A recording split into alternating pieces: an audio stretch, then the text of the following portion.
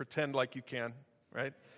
The last, let's see, starting with Hosea, the minor prophets are those last books of the Old Testament.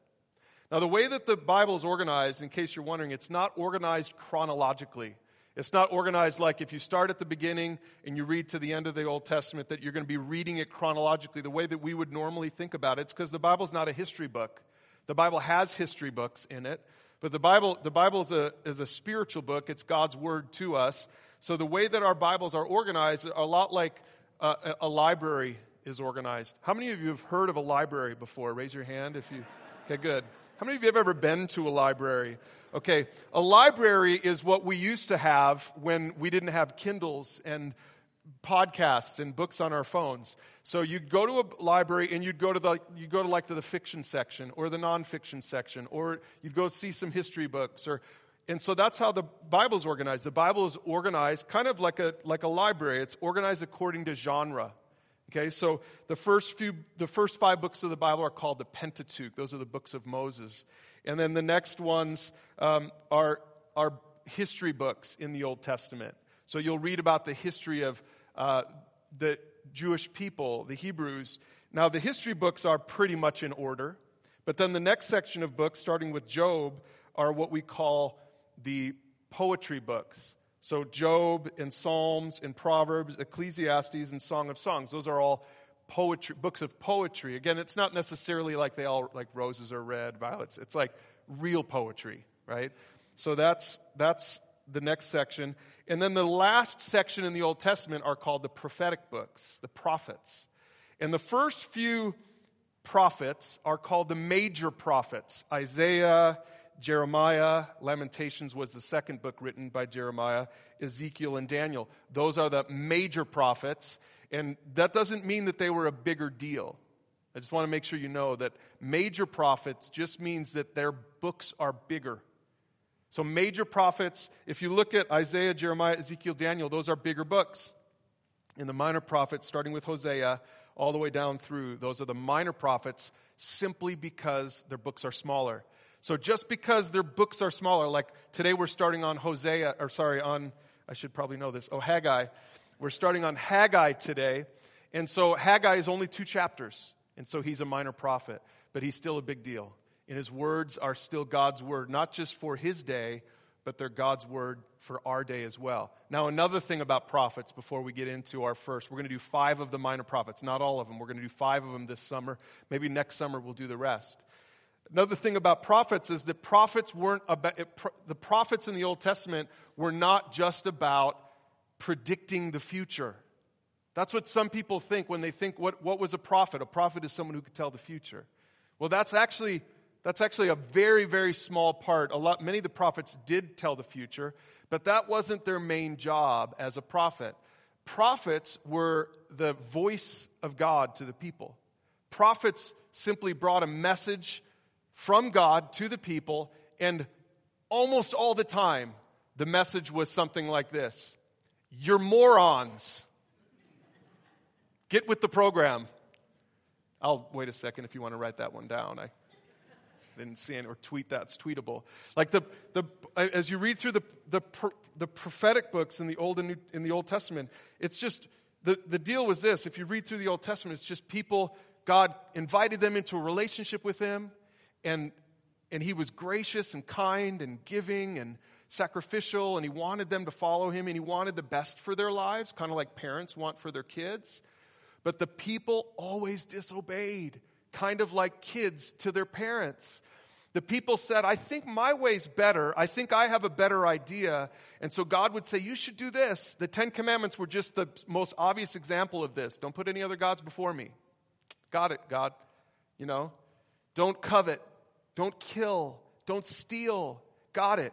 And then they did those things. And so what God would do is then God would send a prophet. He would send a person to speak to the people on His behalf, to call them back to Himself. One of the reasons we don't have prophets like that today is because we have the Word of God. They didn't have this back in the Old Testament. People didn't have this. In fact, even books weren't even available in history until the 1500s. So think about it. It was 2,000 years before books were even available to the people who were spoken to by the prophets in the Old Testament. And so they relied heavily on God speaking to them and reminding them. And by the way, not just the prophets, but parents and grandparents were relied heavily on back in the day. In fact, one of the last things Moses said to his people before he died and they entered the promised land is his words were to parents and grandparents. He said, please remember what I told you. Please remember what God told us. If you obey what God told us, things will go well for you. If you disobey what God told us, things will go poorly for you. And the people disobeyed again and again and again. And so God would send prophets, not just to tell the future, but to remind people of the past, what God had said in the past. Because God never changes. God's the same. God's principles and his laws are the same. And so what I love about God's word is the Ten Commandments still make sense today. Thousands of years later, they make sense today. And if we would understand that if we would be obedient to what God has spoken, then it will go well for us. Then man, we will do so much better in life, and so will our kids. So it doesn't matter who you are today, if you're old or young or somewhere in between, old and young, God's word is still applicable to all of us today. What we're going to be reading from is more than 2,500 years old. Think about this. What we're going to be reading today and next week and the next 5 weeks is more than 2,500 years old. And yet it is still, as you'll see, it is still so applicable today. So we're going to start with the book of Haggai. Everyone say Haggai. Okay, now let's say it the way Jewish people say it. Haggai. I have no idea if that's how they say it. Probably not. Actually, I always say Haggai because my pastor growing up always said Haggai. But the Pastor Ross, who wrote this sermon today, he says Haggai, and he seems smarter than my pastor growing up. And so no offense to my pastor growing up, but I'm going to use Pastor Ross's pronunciation. The truth is, you just have to say it like you know what you're doing, and everyone will believe it. So let's just say Haggai again. Haggai. Say it with just a little more conviction now. Haggai. There we go. That's how we're going to say it, except for when we don't. Okay. We're talking today about success that matters. 3 lessons today that, again, we're going to apply from the story in the Old Testament. And what we're talking about today is success that matters. So before we even get into the story, it's just 2 chapters. This book of the Bible is just 2 chapters. Before we even get into the story, I want to just ask you about how you define success in your life. How do you define success? Now, don't answer it out loud, but this is great conversation starter with your family today, with a mentor, with a small group this week. How do you define success? Because we're going to look at the story of the people in the Old Testament. I'll give you all the background and all that stuff. We're going to fly today. But we're going to be looking at the story of the people in the Old Testament and how they kind of missed what real success was. And the thing is, God's people, and even those who aren't following God, but even God's people can sometimes get so focused on something that they think is the point. They get so focused, they get so driven to be successful that at some point they come to the end of their lives and they turn around and they look back and they say, I think I was chasing the wrong thing. I think maybe how I defined success when I was 16 or 18 or 22 or 30 or 35, how I defined success back then maybe was the wrong definition. And so I never stopped and thought. And today is just going to be a day to stop and think. I'm going to just challenge you today as we go to just, however old you are or aren't, I'm going to challenge you today to stop and think about the direction of your life and how you have defined the win in your life. Just last night my wife and I had dinner with some friends of ours. And over at the dinner was a friend of theirs who was an exchange student from Spain, and now she's back here. She's teaching in Spain. And we had such an interesting conversation about how life works in Spain. And I said, what are the things that you've noticed that are different here? And she had so many answers already. She said, the first thing is, we couldn't believe how huge the cars were. She's like, in Spain, nobody has these massive cars. We all have these tiny little cars. She said, she said, when my dad first came and visited, he flew into the airport, and we got out into the parking lot, and he started laughing at the size of the cars that we have here. In fact, the very first picture he took was him in front of an Escalade. It was the very first picture, and he sent it back to all of his friends, and they all laughed at it. They're like, look, he looks so tiny in front of that car. And she said the second thing that we noticed is just all the 24/7 stores. She's like, there's no 24/7 stores in Spain. And she says, we couldn't believe you could go into a Walmart or a super Walmart and you could buy anything you wanted there at any time of the day. She said, we couldn't believe it.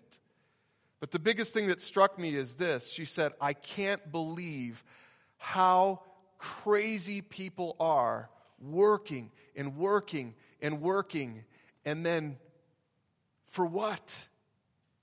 She's like, life is so much slower for us in Spain that in Spain, we work so that we can enjoy life. And I had to stop and think about that for a second.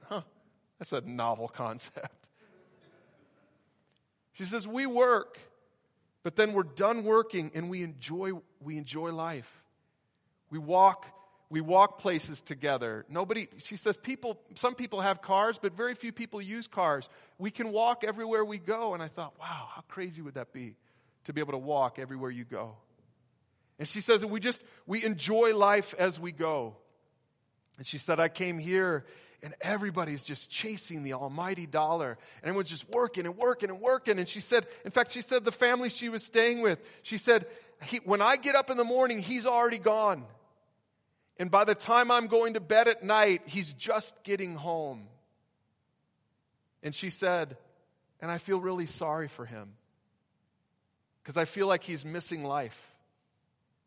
It was really interesting. And by the way, I don't think that she's got the right definition of success either, just so you know. But I did think that was challenging to think, what are we working for?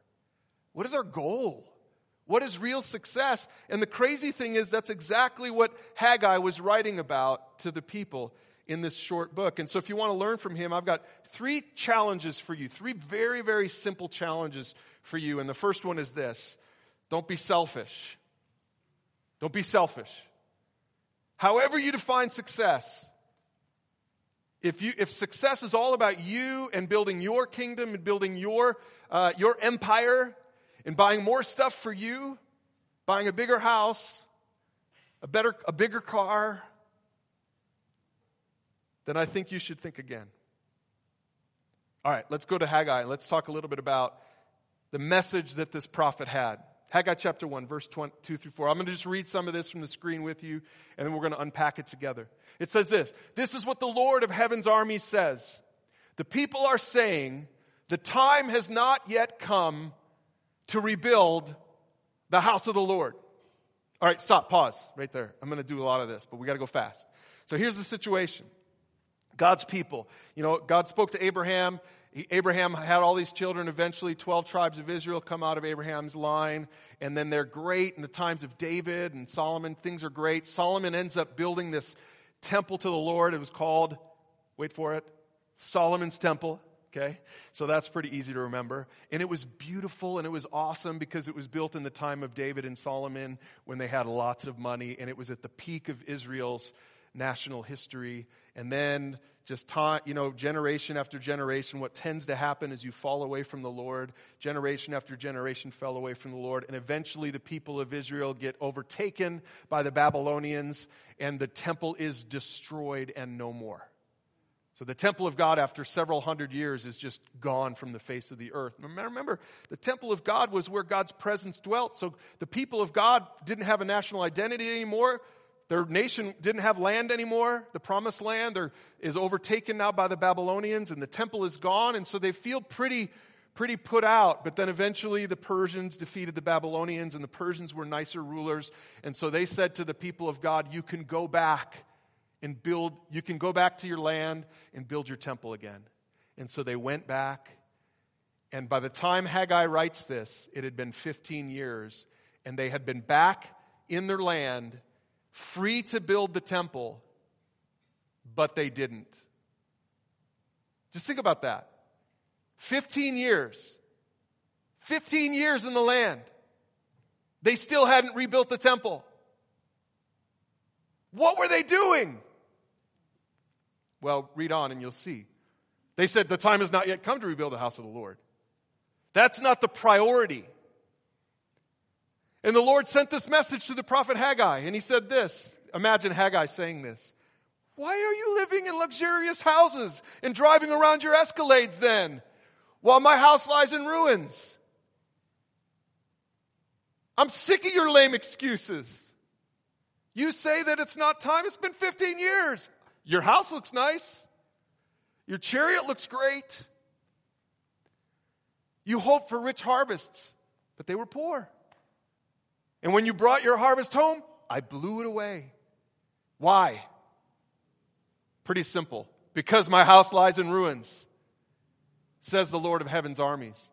While all of you are busy building your own fine houses, can you see just a little bit of sarcasm in Haggai's voice here?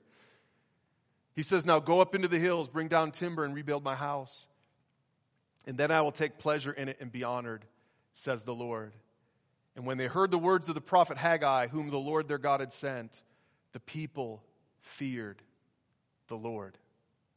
A couple things here. Number one, they screwed up. They screwed up. They were selfish. They put their priorities first. They put their homes first. They put their vineyards first. They did everything for themselves. And boy, I don't know if that sounds like anyone in here, but I can relate to this. Maybe you guys are all so much more godly than I am, but I can relate to this. Our natural instinct is to put ourselves first, kind of like when we first had kids, and Tracy and I are at a barbecue, and the kids were still pretty little, and I'm over there making my plate because I'm hungry, and I look over, and Tracy's got 2 plates in her hands, and she's making plates for our kids. I was being selfish, and I think most dads are like that. Thank God for moms. But it was such a lesson for me to be like, oh my gosh, I'm a terrible person. So I ate my food real quick and then I helped. I was hungry. We can be so selfish, can't we? We can prioritize. It's not wrong to have a house or a car, even a big car. It's not necessarily wrong. The question is, what did we give up for ourselves? One of my principles that I've taught my kids, and we believe in this at Alpine, is we give up things we love for things we love even more. And it's true. It's true for everyone. You give up things you love for things you love even more. Everyone does it. If you don't believe it, you're just not being honest with yourself. Everyone gives up things that they love for things that they love even more. It's called prioritizing. So what that means is look at your budget and say, what's at the top of my budget? Because whatever is at the top of your budget is the thing that you love the most. It just is. So years ago when Tracy and I took this challenge, we looked at the top of our budget and it was our mortgage. And so what that meant is we loved our home the most. And so we set a goal. We said, and this is when we made nothing. We started the church. We were pretty dirt poor. And we said, our number one financial goal is that the top item in our budget is our giving to the kingdom of God. That's our number one goal, is that what we give to the kingdom of God, our tithing at Alpine and our missionary giving that we give, and that is higher than our mortgage. And we looked at it, and at the time, our giving was probably third on the list. And so we worked at it, and we got there, and our giving was the highest on our list, even higher than our mortgage. And then we moved.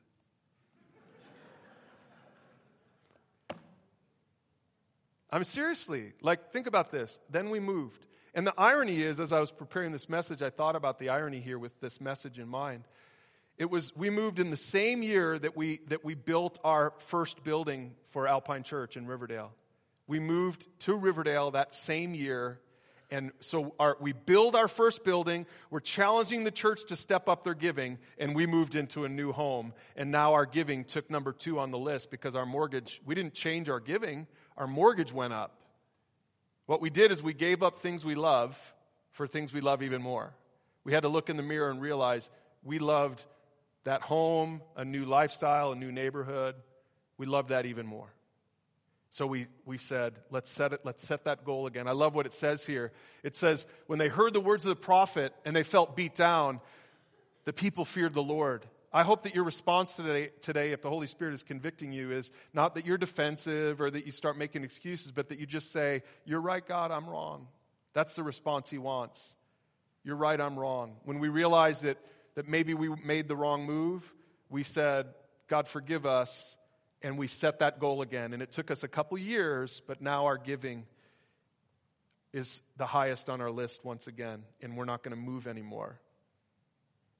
Because we give up things we love for things we love even more. Our house would be paid off right now if we didn't give to the kingdom of God. Think about it. We would be doubling our mortgage payment every month. We'd be debt-free. I've got friends who aren't believers, who aren't Christians, who are debt-free. They make more money than I do, and they're debt-free. And that doesn't surprise me because they don't give. They give to themselves. They give to their home. They give to their car. They give to their vacations. But I would just challenge you to think, is that really success when you turn around and look at the end of your life? You're going to pat yourself on the back for the car you live in or drive and the house you live in? I think Haggai would say, nope, don't be selfish. The second thing is this. As they began to work on the house of their God, don't be discouraged. Because here's what happened, and here's what will happen.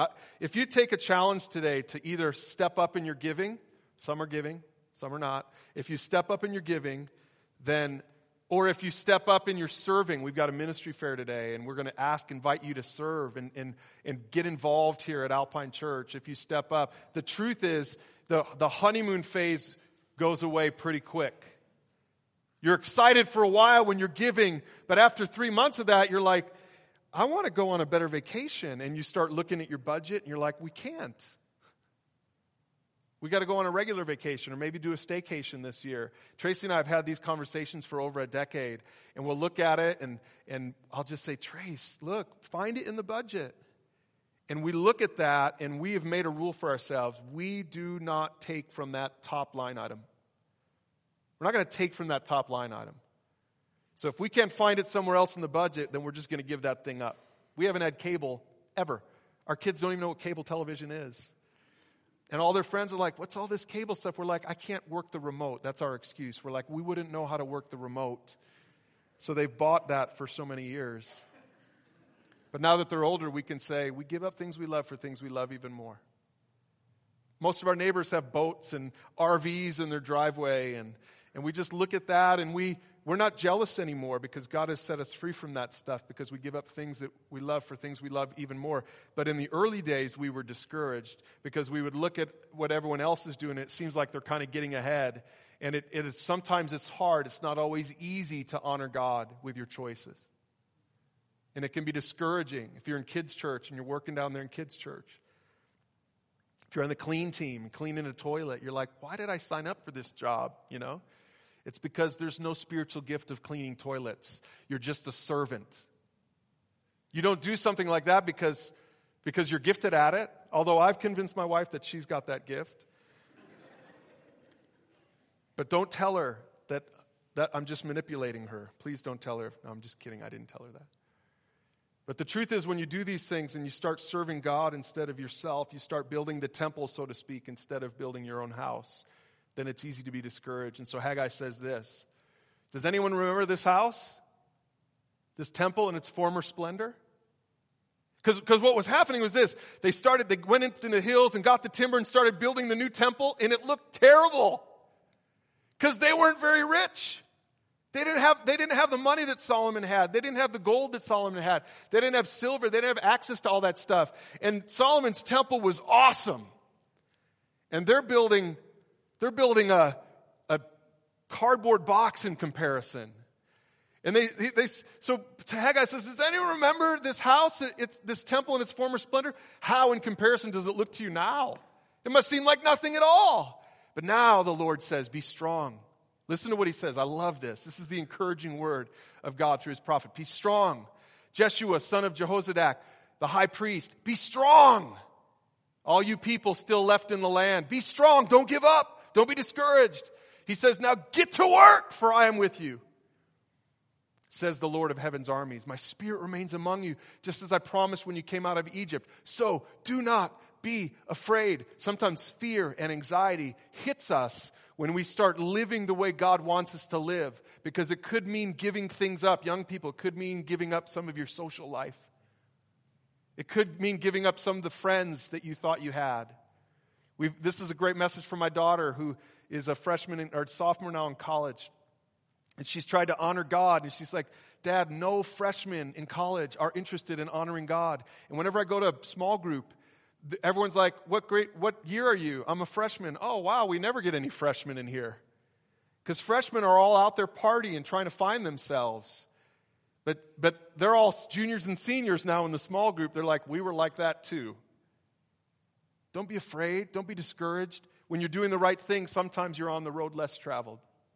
And he goes on, he says, I will fill this place with glory, says the Lord. And I love what it says right here in verse 9. Mark this up if you have this in your Bibles.